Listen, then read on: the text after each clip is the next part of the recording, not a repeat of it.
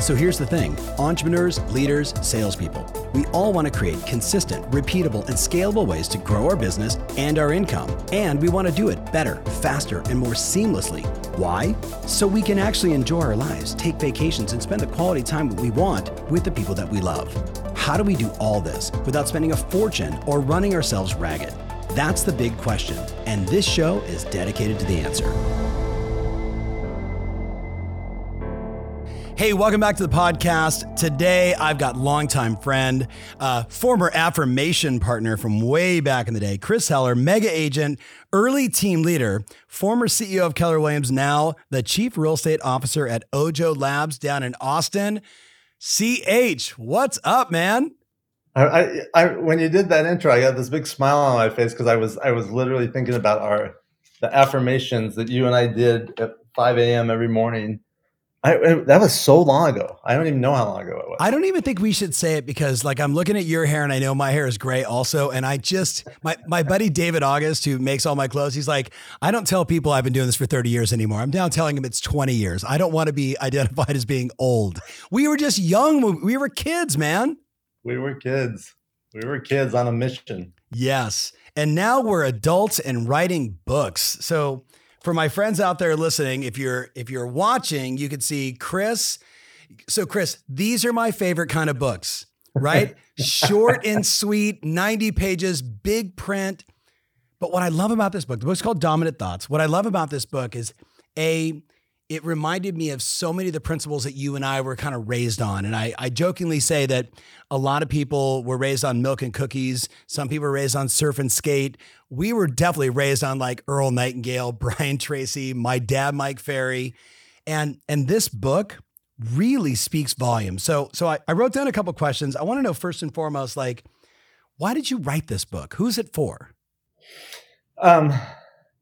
So since I don't think they'll watch this, I think I can tell you, I have 4 kids from the ages of 22 to 31. And when a dad or when this dad tries to impart any wisdom or thoughts or ideas, it's met with some resistance. And secretly, I think there was a hope that my kids would someday read this book and learn the things I've learned. But then there's a whole world out there of people. And I look at, our industry in real estate. I think every real estate team, when a team leader reads this book, they'll want their team members to read it.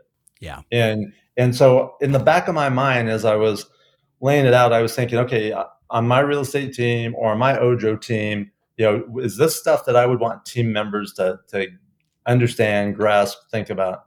The answer is absolutely. So it's you remember a former mentor and friend of yours, Bill Mitchell.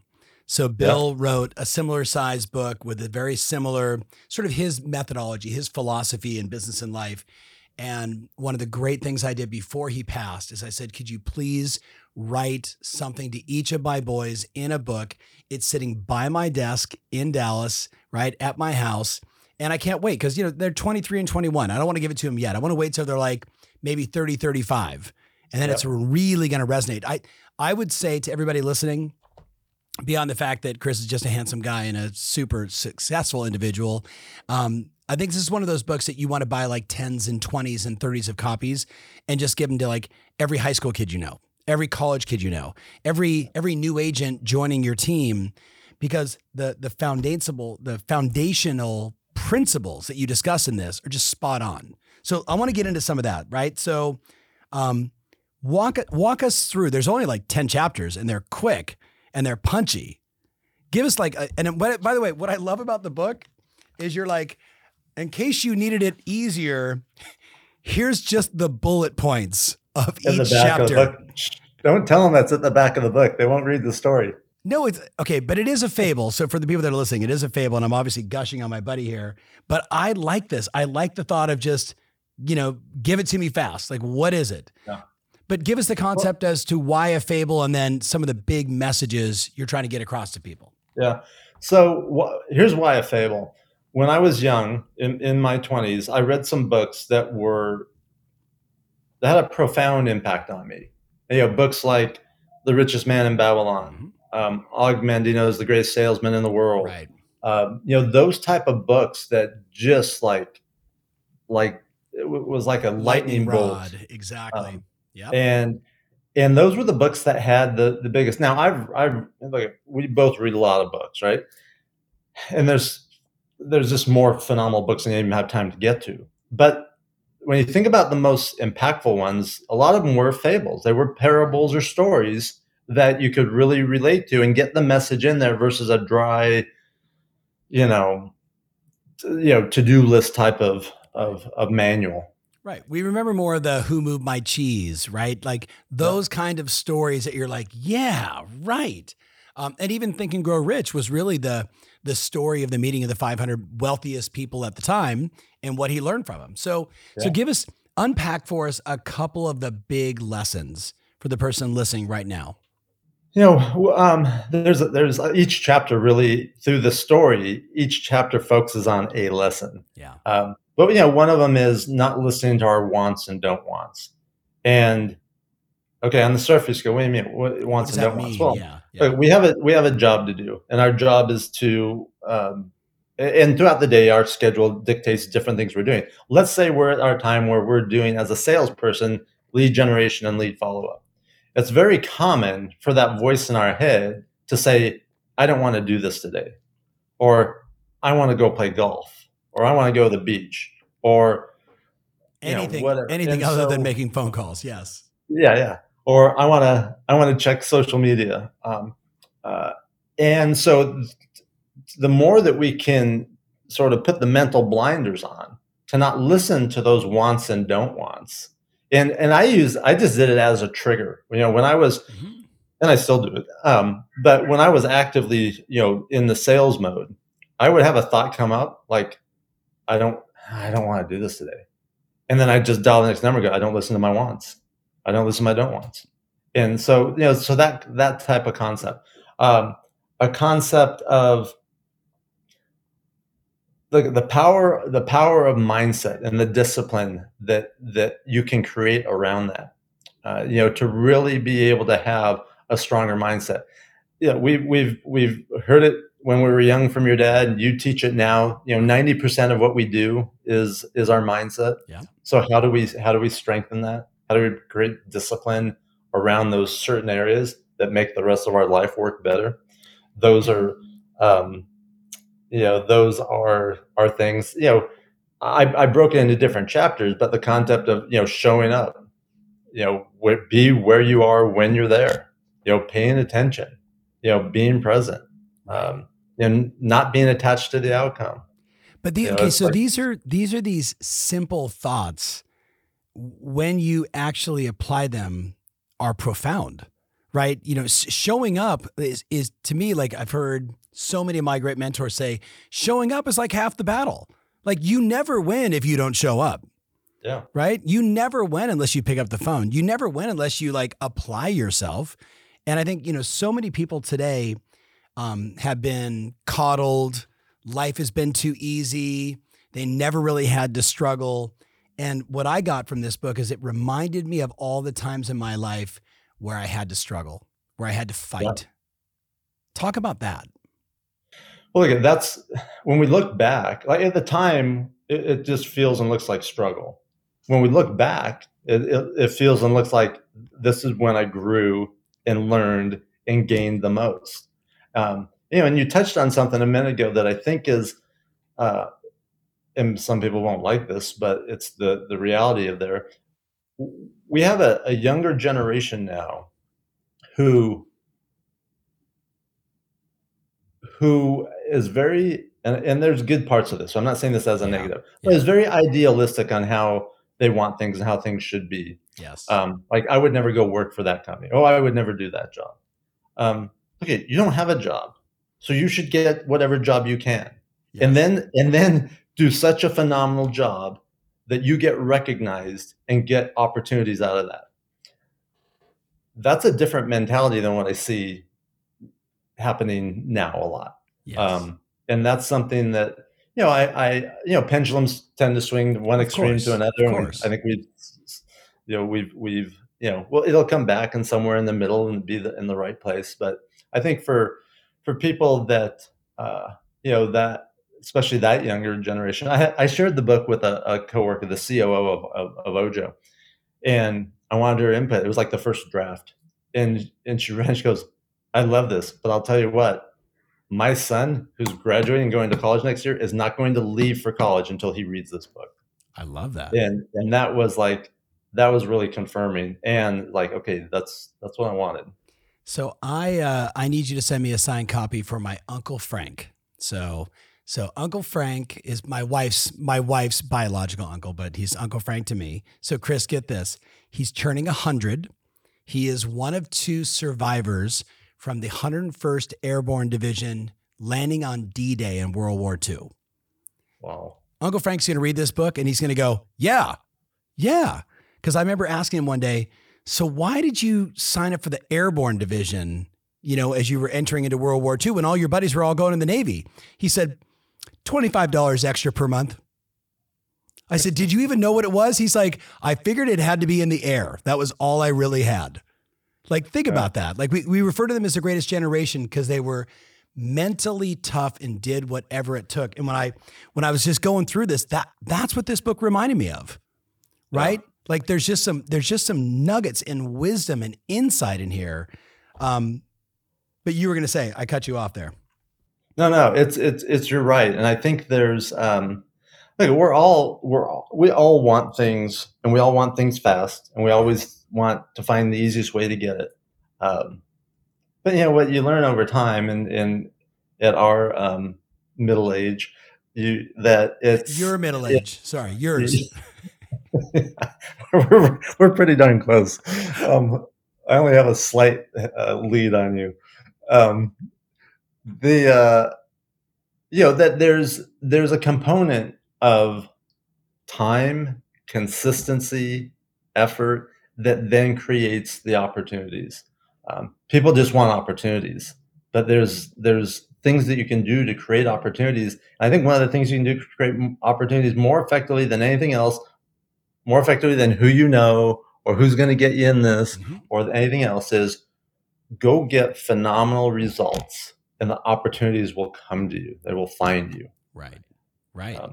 Look at you and I are, and many other people out there are living proof of that.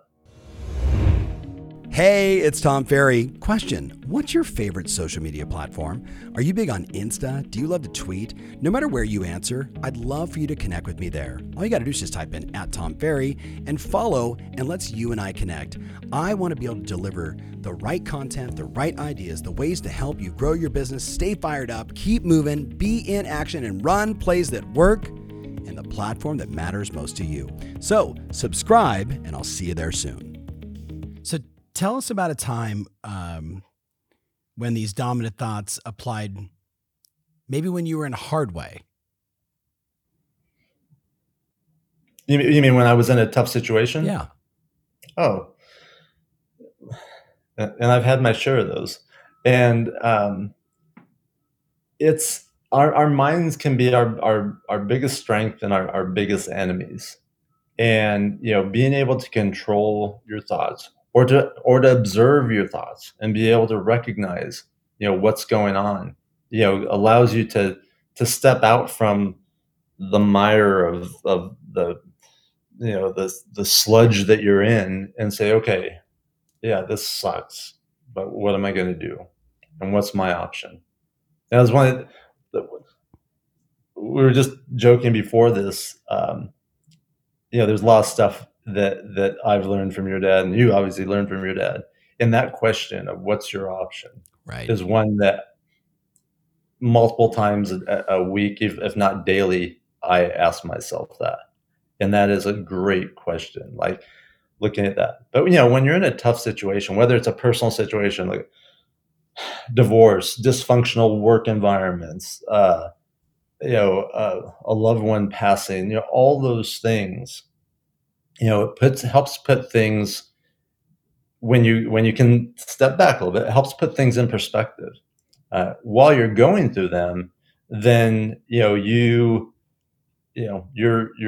biggest ally or your biggest enemy is going to be yourself, and which way you're going to go, which one are you going to choose? Are you going to focus on, okay, what do I need to do? Or are you going to focus on, why is this happening to me? How have you, what advice do you have for the person that is in it? Like they're in the thick of it, right? Like you and I've talked for a long time about like being a wartime general. Like, when the world is kind of going into a shit burrito, we get a little calm and focused. And I still try and synthesize like what is the process that I go through to get there? What do you recommend when someone they just lose the biggest deal of their life and they just found out something is tragically wrong with a loved one? I mean, this like it's everyday life stuff happens that throws a wrench at us. And, you and I have watched really good people take themselves emotionally and mentally out of the game for a day, a week, a month, sometimes like, hey, like, how you doing, man? Oh, you remember 3 years ago I had that, that back problem. I'm like, Yeah. that was 3 years ago. You're still talking about that. Like, I'm not saying there wasn't something tragically wrong with it, but like that was 3 years ago. Like that's where you're at. How do you help someone get through that faster or not get caught in the emotional cycle? Yeah, it's that's a great question, and you just reminded me of something that I hadn't thought of, but you're right. Like the worse things get, the more chaotic they get. For me, the more things slow down, the more focused I get, the more clear I get. That's one of the reasons why a lot of times people say, "Gosh, you're really good at like um, taking a chaotic situation or big problems and just like narrowing it down to here's the issue, here's what we need to focus on." Um, I think the answer to your question is, what's the advice you give someone, is if you don't naturally do that, then train yourself to do that. Take the deep breaths, take a step back, give yourself time and permission to say, you know what, I'm not going to answer that right now, or I'm not going to respond to that right now. And you can do it with little things. You can do it with text messages and emails. Sometimes you'll get an email. I used to get emails from a former boss, not to name any names. And if I had any emotion about what was being communicated to me, I would not respond. And I wouldn't respond until I had no emotion about it. And sometimes it would be an hour. Sometimes it would be a day. The other thing is, setting up structures to help create that. So we'll use a real estate example. We've seen agents, right? They lose a deal on the day of closing, Right. and they freaking go into a funk for 3 weeks. And where's Tom? He lost that deal. I haven't seen him since. It's like give yourself a finite amount of time. In my real estate team, back when I was active in it, I had a 3-minute rule. It's like, I am going to be pissed, upset, whatever, for 3 minutes, and then I'm done and I'm moving on. And that worked. And and after a while, that becomes a habit when things happen. And then you focus on, okay. And another thing is, don't focus on the challenge. Don't focus on the problem. Focus on the opportunity, because there's always an opportunity on the other side of it. It's Think and Grow Rich 101. The seed of equivalent benefit, if not greater, always found. So I heard this morning and I want to get your take on it. And I sent a tweet out on this. It said, I heard a great line in a podcast this morning. It quotes, "You have to be a disaster to one day become a master." And so I don't know that you have to be a disaster to become a master. But nothing forges steel like the fire. Right. And going through those disasters, every time you go through one, and you go through it the right way, and I'll talk about what I think the right way is in a second. Yeah. But every time you go through it and come out the other side, you get another stripe. You get like another stripe, like Uncle Frank had on his uniform. Yeah. And at some point, you become a general or a master of dealing with those things. So I'm not recommending anyone go create disasters so they become a master. We're all going to have those challenges. They're going to happen anyway. Yeah. Yeah. Yeah. But going through them. So I mentioned going through them the right way. The right way. So a couple weeks ago, a friend had a friend in town who's going through a really tough personal and professional situation. And he goes, "Hey, will you talk to him? Because you've been through all this before." And one of the things I said to him in the conversation, and it was a involved conversation, so I'm just giving you the bullet point, was the best thing you can do is to go through it, not try to run from it, not try to avoid it, not try to numb out, not run into a distraction. Go through it. It's like, it feels like when you're in it, it feels like going through an eye of a needle. It's like, it can be excruciating. Right. But when you come out the other side, you come out the other side 10 feet tall and invincible, or that feeling of being 10 feet tall and invincible. And you don't get that when you do those other things. So, the right way to deal with things, I hate using that term, the right way, because it implies there's wrong ways and better ways than not. But it's, the more you can just go through it and feel it and deal with it and learn from it, the faster you're going to, be on the other side of it. What were you feeling when you were offering that advice? So okay, there was part of me that was feeling some of the things that happened to me back when I was talking to those things. So it brings up those things, and those are, there's still, there's always going to be some scar tissue around those wounds. But I was also feeling a lot of compassion.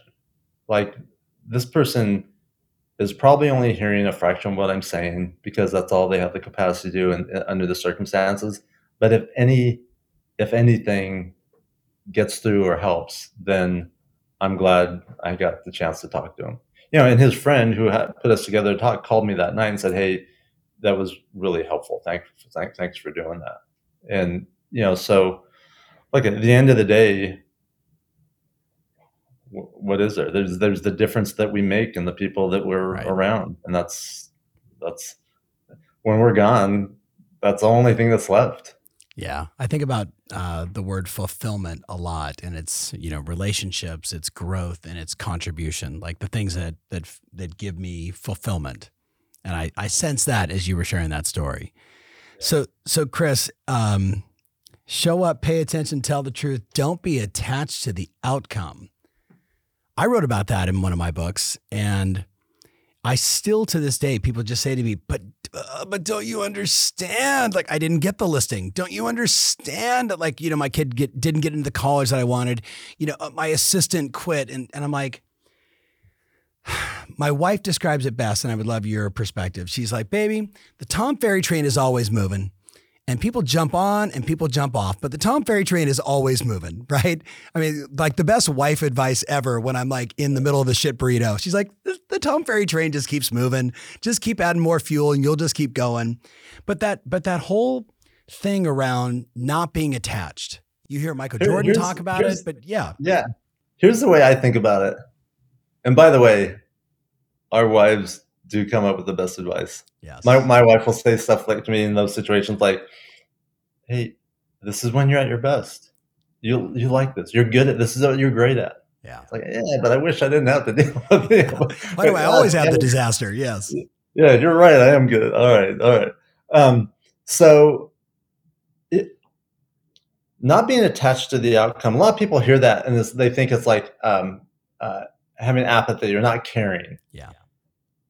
No, I think of it in terms of commitment versus being attached to the outcome. So here's an example. Use a real estate example. I have you as my client under contract. I am absolutely committed that the deal goes great, that you have the best experience, that you think I'm the greatest thing since sliced bread. And that's my commitment. I'm going to do everything I can to fill on that.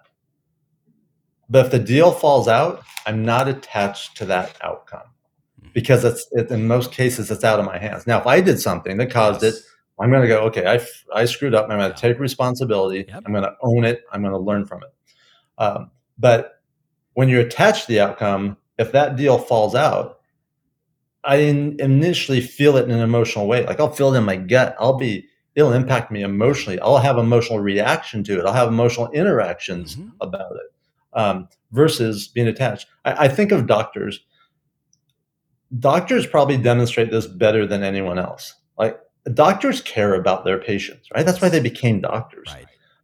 But if they were attached to the outcome, like an ER physician, after 2 days, they'd be a wreck. Right. They wouldn't be able to help anyone. Right. So committed to helping and doing everything you can, but you can't be attached to every outcome. It weakens you. And from a negotiating standpoint or playing poker, and I'm not a poker player, but I know how to play. Not being attached to the outcome is the most powerful position to come from. Bingo. Committed, not attached. That could be the line of the show right there. So Chris, where do they go to buy this book? Amazon, chrisheller.com, dominantthoughts.com. Dominantthoughts.com or to Amazon. Either one. Dominant Thoughts, you'll get a little preview of the book at the dominantthoughts.com. If you just got all the preview you need, go straight to Amazon. Awesome. I'm going to buy copies for everybody on my team and all the coaches. So thank you so much for writing this book. Have you sent a copy to my dad yet? Shout out to the OG, the real Mike Ferry.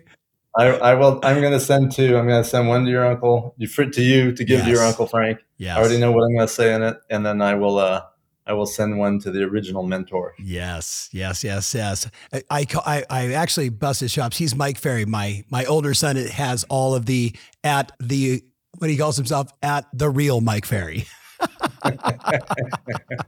I'm like, slow down, kid, slow down. You got time.